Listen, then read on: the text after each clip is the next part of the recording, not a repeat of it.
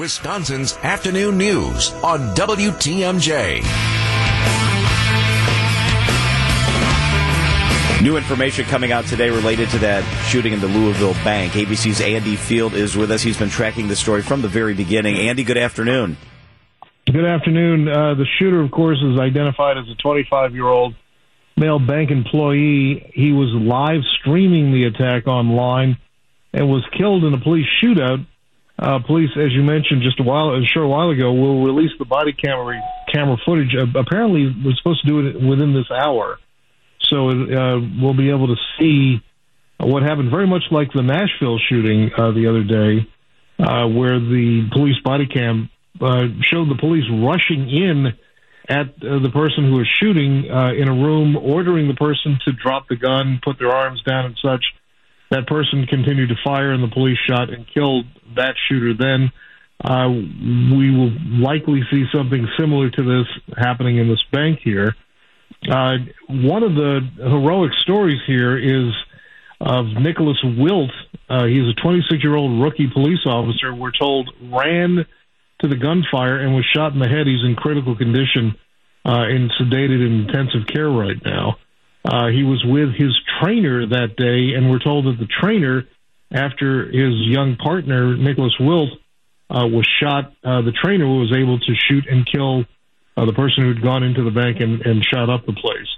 Not surprising that the shooter, as in many of these mass shootings, used the AR-style weapon. It was purchased locally and legally just 6 days ago. We don't know how long ago that shooter was told he was fired from the bank, but it appears connected with the gun purchase, which again was legal, and his coming in there, having left a note saying he was going to shoot up the bank, and sadly he did. A number more people died in Louisville. 5 people died, and the gunman was killed. Hospital went through, Andy, 170 units of blood, and they're saying if it wasn't for the Red Cross and blood banks, others may have died. All these details coming out just paint the picture of tragedy on one hand, but heroic sacrifice and action on the other. And also the doctor who's in charge of the hospital there, Dr. Jason Smith, said that he and his staff are bone tired of gun violence, that they see it day in and day out. They said that the hospital barely had to adjust their operating room schedule. That's how frequently they're dealing with gun violence.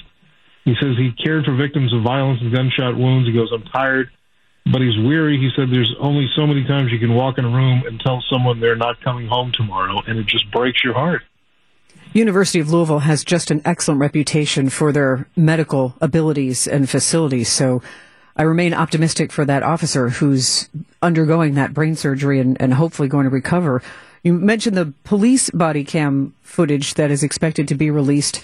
There were reports that the shooter live streamed this on Instagram, as horrifying as that is. I'm confident now that has been pulled down, but that has to be part of the investigation. Do you think footage like that ever makes air to try to... I don't know. I didn't see it on Instagram, so I'm assuming that Facebook, that owns Instagram, pulled it down immediately. I don't know. In this day and age, people can record screenshots and such, so it may still exist out there. I have not seen it. ABC's Andy Field with us with the developments today on that bank shooting in Louisville. Andy, thank you so much. Thanks, guys.